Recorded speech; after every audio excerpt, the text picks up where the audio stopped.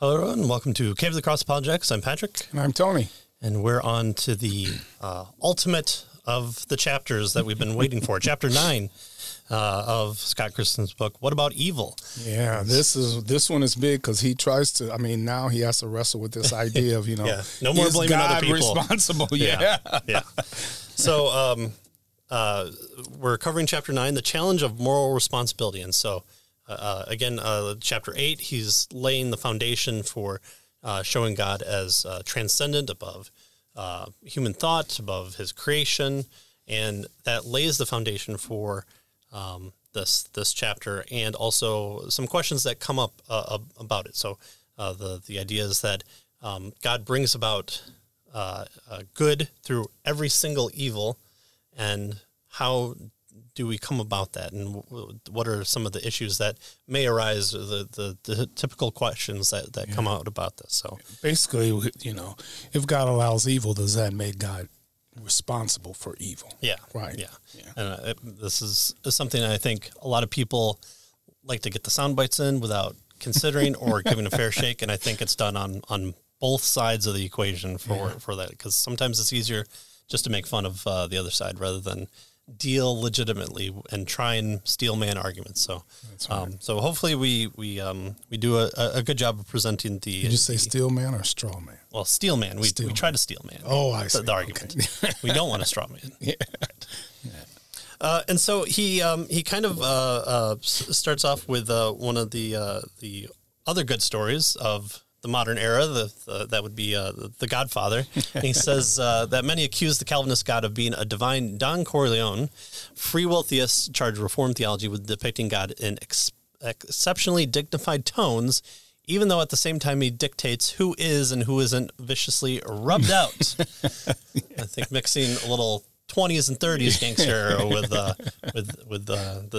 40s, 50s. Yeah. Perhaps he refrains from blooding his own hands, but how does that distinguish him from an ordinary crime boss, right? Yeah. I've never killed anybody. I've just, Hitler never killed anybody, right. But all of a sudden we all want to blame Hitler for everything. How can he be exonerated from being the blameworthy instigator of evil? Yeah. Sounds like a really good episode of a crime drama. Yeah. So, and that's the central issue with regard to this particular chapter, right? How is God... is God culpable for all the evil if indeed he's ultimately in charge, right?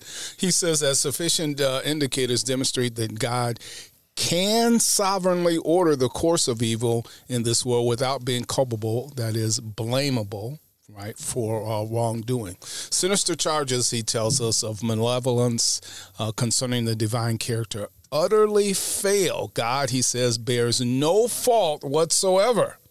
He is meticulously sovereign over every instance of evil, but remains emphatically free from being charged with guilt for it. So he says, let's examine the case for this bold assertion. Mm-hmm. Right. So starting on page 202 here, we have the transcendent author of evil. So the providential model of God as the transcendent author of history, as we covered in Chapter 7, presents an analogy by which God can easily be sovereign over evil without being morally culpable for it. But we must first dispense with the pejorative connotation of the word author, like author of evil, as assumed when discussing God and the problem of evil. So he says that while the Westminster Confession of Faith has antipathy towards the term, saying that God is not the author of sin, we should note that the reasonableness of this assertion given the historical context of mid-17th century theology. So it's dealing with kind of the words that were used then, and so we shouldn't anarchistically read back into what we kind of assume that means. Right. So the Westminster Divines meant to indicate that God is not to be justifiably blamed for sin. He bears no moral responsibility for evil. He is not the doer of evil. Right. So he's saying that's what they meant by saying that God is not the author of sin, right? Yeah. He doesn't bear the moral responsibility. Now, he moves from the Westminster, Confession to John Frame, right? The theologian John Frame. Right. And he says John Frame draws out the analogy by pointing to Shakespeare. Right? So how does Shakespeare help us? Right? He says, well, when the famous playwright authors Macbeth, right, when he writes Macbeth, notice he authors Macbeth. He stands outside the story as the ultimate cause of everything taking place inside the story, and this includes the unsavory portions of the story, right? So Shakespeare is outside of the story, but, he is, ultimately the cause of everything that's in the story. And so he says there are two then complete causal chains, and every event in Macbeth has two causes, two sets of necessary and sufficient conditions. The causes within the play itself and the intentions of Shakespeare. Right. So Ophelia doesn't kill herself. Shakespeare does. So it's not a suicide. It's a murder. It's a murder by the author. Well, it's kind of both. Yeah. And I like his assertion from Jonathan Edwards here. He says that if by the author of sin be meant the sinner, the agent or actor of sin, or the doer of wicked thing, so it would be a reproach and blasphemy to suppose God to be the author of sin. In this sense, I utterly deny God to be author of sin. But if it is the author of sin is meant to the permitter or not the hinderer of sin, and at the same time a disposer of the state of events in such a manner for wise, holy, and most excellent ends of purpose, that sin, if it be permitted or not hindered, very, very, this is a Jonathan Edwards sentence that has 72 commas. So he goes on to say, I say this if it be meant by being author of sin. I don't deny that God is the author of sin, though I dislike and reject the phrase. And so, again, here's Edwards dealing with that type of, what does author of sin mean here? Yeah. And so we're going to kind of cover that a little bit more here. So in one sense, Shakespeare made Macbeth kill Duncan, right? He not sat at his typewriter, but sat in his quill and ink and penned it out. So Shakespeare is the one that made Macbeth kill Duncan. Made with quotes. Right. But we don't attribute moral culpability to Shakespeare for Duncan's death. That belongs to Macbeth. So, it's been a while since I've read Macbeth, but, why did he do it? He had reasons, and it fit within the structure of the story.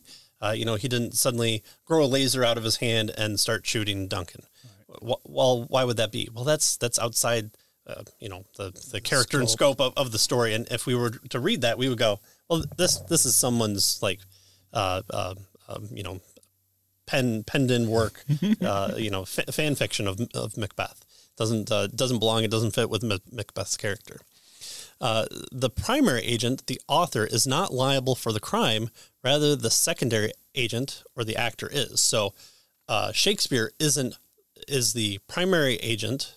He's not liable for the crime of making Macbeth the killer. Right. Macbeth is the killer. Right. It's not.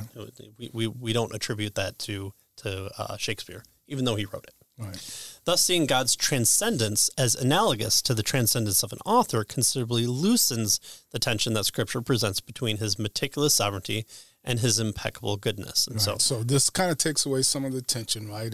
It's he uses this analogy to kind of help us to see how God could be the author and yet not the one who is blameworthy, who is culpable. Right. Of what happens, right? In the same way that an author writes, but the character in the story does the action. Mm-hmm. So God, who is the author, right, the ultimate one in charge, doesn't do the action. It's the person that does the action. Right. Yeah. And so that's where you kind of get the disingenuous of like, oh, well, I'm just doing what God has made me do. Well, no, that's not what we're talking about. Right. And so we need to make sure we have our structure of our play in mind when we do that. So right. Yeah, no, well, actually you're doing it because your nature is such in the same way that Macbeth's nature caused him to do it, not that Shakespeare, Right. Yeah. But like all analogies fail. Yeah. These are just characters on the page that have no moral agency or something. Well, sure, right. All analogies fail, and whether here in theology, philosophy, whatever it might be.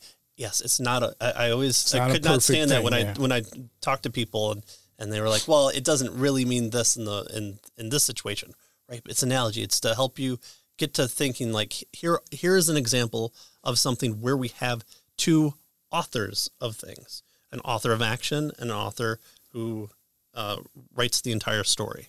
So that's what we're talking about here. So Shakespeare is absolutely transcendent with respect to his literary creation. None of the characters in his plays have any idea that they are creations of a transcendent author. Shakespeare stands completely outside his stories. This is not true of God.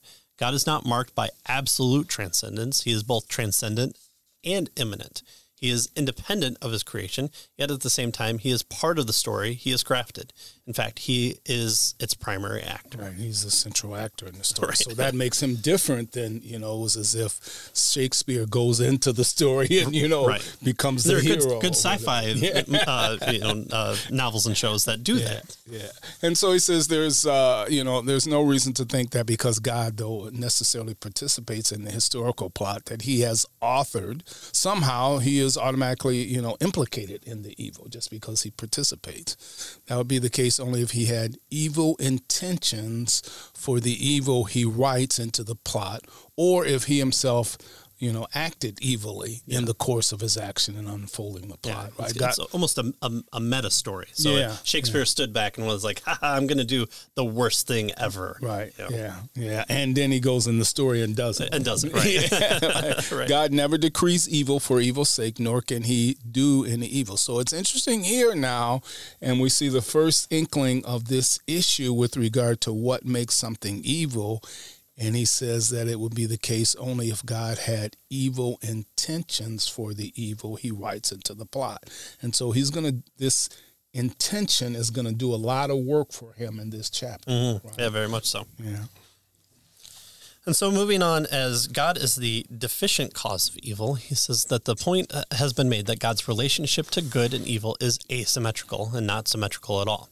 He stands behind good in a more direct way and behind evil in an indirect way, and in some senses a passive way. He allows it to happen. Right. God can never be the efficient cause of evil. Augustine states, quote, the truth is that one should not try to find an efficient cause for a wrong choice. It is not a matter of efficiency, but of a deficiency.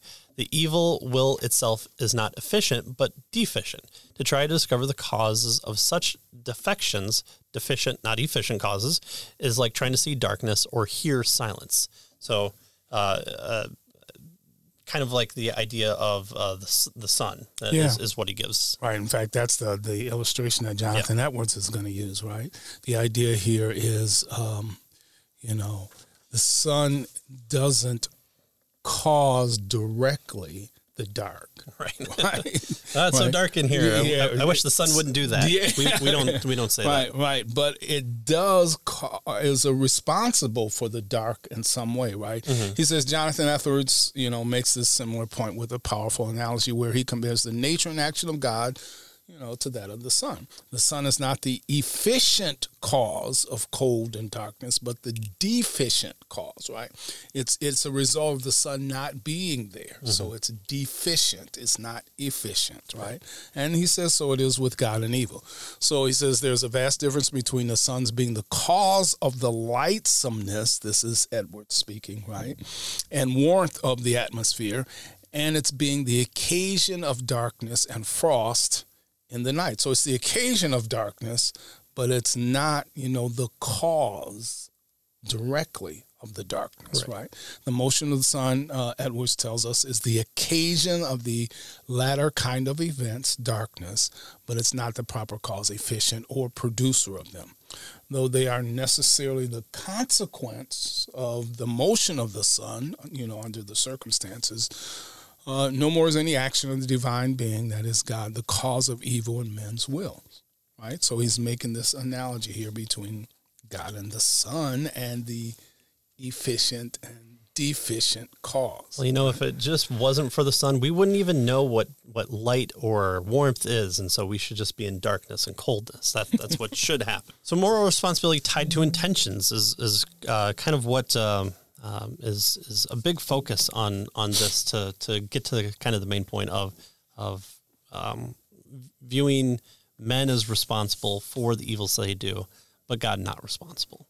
So one of the most important considerations shining light, like the sun, on why God cannot be charged with evil concerns the moral intentions that stand behind evil. Scripture never connects moral responsibility to free will theism's notion of contrary choices as enshrined in libertarian view of free will. I think that's an important point.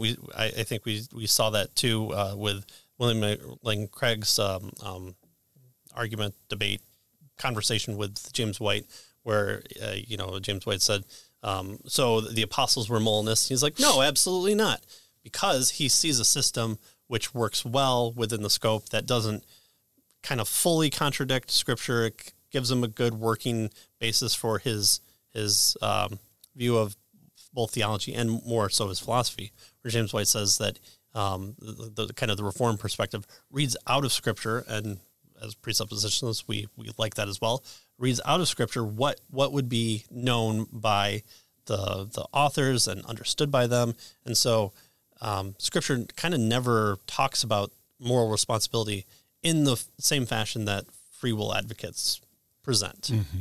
Instead, it uniformly ties moral responsibility to two criteria. The first criteria is knowledge of good and evil. Romans 1 and 2 decisively argues that humanity intuitively knows the moral law of God written on their hearts, while their conscience alerts them to whether their actions violate or upholds that law. And that's Romans 2. So they have the knowledge of good and evil, right? And so that's part of the moral responsibility. You know what the right thing to do is or not to do. Right. And then your conscience tells you when you do right or wrong. Right. And so even those pathetic heathens out in the world that you decry, you know what? They make laws and they hold each other to them and they say, you violated this, but what, in a world devoid of meaning and objectivity, so who cares? Yeah. So I violated this honor among this thieves, thing. right? Yeah. And then also the Jews who are calling these people barbarians, you also do this. Yeah. And you're even more culpable because you have you have the objective law. Yeah. Thus, they also intuitively know that they stand accountable to God, who is their just and holy judge. That's Romans 1:32. The second criteria is, and crucially, moral culpability is tied to the intentions of the heart. Right, and so there it is here. It has to do with the intentions of the heart. He Very says, romantic. Yeah. He says we are not sinners because we sin. We sin because at the core of our being, we are sinners, right? This means that a good heart must be made, or more precisely, remade, right? Because we're sinners, and so in order for our heart to be good, it has to be transformed, it has to be regenerated, it has to be remade. Thus, when God considers one's morally responsible actions, he looks at the intentions, right? The motives, the fundamental desires and affections of the heart that drive our words and our actions, which in turn defy the holy God to whom we will give an account. So it's the intention, it's the motives, it's the desires. That's why, covetousness is a sin, right? Because it has to do with our desire. Right. Even though we don't do any action, our desire is against what God wants, and that is sin. Any man who looks on a woman with lust commits adultery in the heart. Mm-hmm. So it's like he does the same thing. Anyone who hates their brother is murdering him in the same fashion. Right. So the motives, the intentions, the fundamental desires, the affections of the heart, that is the source of sin. Yeah. Right. And look what he tells Cain before killing Abel. If you do not flee from the sin, it will overtake you. And so Cain is sitting on it, and he's perpetuating it, and he's coveting what his brother has, and ultimately that ends in an outward expression of that action. So it's like, well, why does he care what happens in my head? Because in the head is also what it will eventually happen outside of it. And not only that, even if it doesn't, it's still wrong. Right. Proverbs 16:2 says, all the ways of man are clean in his own sight, but the Lord weighs the motives, right? The Lord weighs the heart. So the Lord is looking at our heart, not necessarily at our actions. And, out of the heart, these various issues, Jesus says, comes, right? All the evils that we have come out of the heart. So if the heart is dirty, the whole thing is dirty, right? If the eye is cloudy, the whole person is cloudy, kind of thing. Right? It's also why we're told to take drastic actions. If your or if your hand causes you to sin, cut it off. Right. If your eye causes you to sin, gouge it out. Why? Because it's that serious. Because that small turns into big, and sometimes I think we can it's just this little thing, and then it festers, and that little thing. You need surgery to take it out. He's talking about we should take this drastic action because of how bad sin is. Right? Sin is utterly bad. Right. Yeah. So then moving on to kind of a big question when it comes to this, and maybe you've heard about it in the topic of the conversation with this, but does ought imply can? So one of the objections to the scenario painted here concerns human beings' moral ability. Free will theists frequently suggest that if God places moral obligations on us, things that we ought to do, then we must have the freedom and power to meet those obligations. Otherwise, our moral responsibility is eviscerated. We just don't have it. Right. So, if we ought to do these things and ought not to do these things, and one would suggest that we're able to. Right. If that's, if we have a moral responsibility to do this, then we should be able to. If we have a moral so the problem is, it's argued, if we have a moral responsibility, but we're not able, then we really don't have the responsibility because we're not able to carry it out that's how the argument would go. Right. Now, he's suggesting that is not the case. Right. So thus, ought implies can. Right. If we ought to obey the moral commands of God, then it's only fair that we be constituted so that we can obey them. This perspective implies that freedom to obey or disobey, i.e. the exercise of libertarian freedom, is necessary for moral responsibility. Yeah. So he asks, how does the Calvinist respond to this, right? Because obviously the Calvinist is suggesting that, our hearts are so messed up that we can't obey the law of God, right? And so if we can't, why are we responsible for it, right? Moral obligations, he tells us, do not require, and here's the answer, moral obligations do not require moral ability.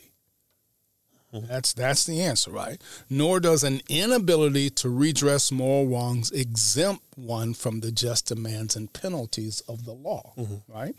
And he gives us an illustration. Suppose someone breaks into the museum in Paris and steals Leonardo da Vinci's masterpiece, the Mona Lisa, and then lights it on fire in front of the Eiffel Tower. Horror of horrors, right? Just give it a few years.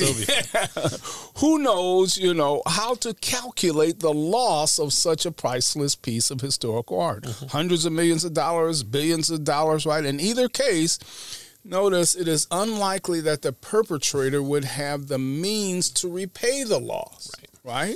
So does that... And, so the question then is... Right. Since the perpetrator would have no ability to repay or redress the loss of the masterpiece, does this exempt him from being liable for the crime? Yeah, well, he can't repay it, so no, he's not, he's not responsible for the loss of it. Right? Because he doesn't have the ability to repay it. Is that what we want to say? I don't think we want to say that. The judges sentenced me to 6 lifetime, time in jail for the 6 murders I committed. I can't serve 6 lifetimes. I'm free to go. Good. Well, of course not. His liability is tied to the vile intentions he had in stealing and destroying the Mona Lisa, or the murders, and not to whether he had the ability to redress his crime. The principles here hold true in biblical models of justice. Our moral responsibility is not tied to whether we can obey the law of God. The fact is we cannot. Even our best deeds as unregenerate sinners are like filthy rags. Right. It's almost like we need something more. Yeah, right. All right, so then he moves on then to now directly tie this to God, right? The good intentions of God. And he says the moral intentions of human beings created in the image of God are merely a reflection of the framework by which God himself is morally constituted. In other words, all of God's actions proceed from his thoughts, his motives, his purposes, his heart's desires, right? That's the way God operates, and so that's the way we operate. And he says, it is here that we find the conundrum of God's moral culpability, for evil must clearly, be resolved here. It is impossible for God to have evil intentions for the evil that he sovereignly ensures will transpire. There's no contradiction, he says, in saying that God, decrees that which he otherwise hates, right? And so, what's the conundrum?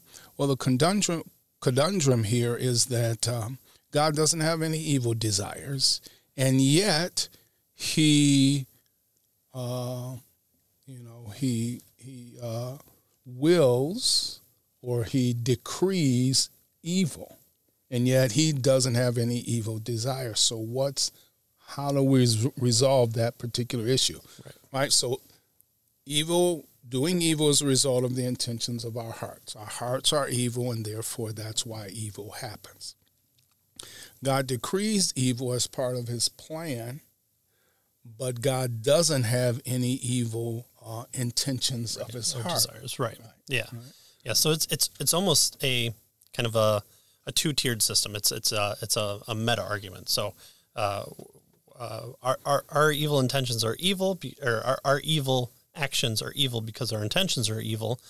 God kind of looks down from above, and he decrees those things. He says this will take place, but he himself isn't of that same category. So his decrees, whether active or inactive or passive, they're done by creatures that have a distinct, a separate type of will, a will that an evil heart that is geared towards evil, right? Yeah. But God doesn't have that, and so he is able to make those decisions without being evil. And so, is this special pleading? Right. Yes, absolutely. Yeah. Absolutely. Because God is special. He's because different. He is transcendent. Yeah. And he's solo in that. So very much special. Right. And so that's what he says, right? God decrees evil only if he can establish some good and weighty reason for its occurrence, right, that could come no other way. Right. And so he decrees evil, but he uses it for good here is what he's getting at. Yeah. Right. And so he does say, like, it pleased him to crush the messianic servant, putting him to grief, Isaiah 53:10. So he's able to be pleased by that evil because we would say it's the ultimate form, expression of evil in the world. But why does that please him? Because out of it, he saves his creation. He is the source of that. And so he is able to be pleased in that evil action. His decree of it was good and well-intentioned, and flowed from a heart and a desire that is only good. Right. He utilized evil beings to accomplish that. So even more so, an amazing feature. So he says, rather delight stems from unsearchable riches of good and necessarily came from the disposition of the Father towards his beloved Son. Those riches are found in the wondrous work of redemption of both the chosen people and the whole of the cursed cosmos. I think also this is why God delights in his creation, because it's a manifestation of his character, of his work, of his power, of his giving of life, of his sustainability, of his making beings in the image of God. Why is it even more so good? Why when man is created, it's even more so? Because it's tied to the character and nature of God. And so that's what we see the pinnacle at the cross. Right. So this is kind of the halfway point. Do we want to? Yeah, let's stop here and cover it again. Big topic. Chapter 9 is one that we've been waiting on. And we just the ones we've been right. Oh well, yeah. There's more to follow, so it's not like it's all downhill from here. But there's no way we could have done everything that our highlights in our book have done. And so pick up the book for chapter 9. Yeah. I have secondary characteristics from his primary characteristics of just stuff that I had in reading this. So this was a really interesting and good chapter, especially if you don't even agree with it. I think this presents the case on the other side in some of the best light possible and gives you kind of practical applications or analogies that you could pick apart. But also realize that all analogies fail at some point. Right. And so we would direct you to the links below, and we'll see you next time for the conclusion of chapter 9 here, the challenge of moral responsibility as we go on. Right. Thank you. See you next time.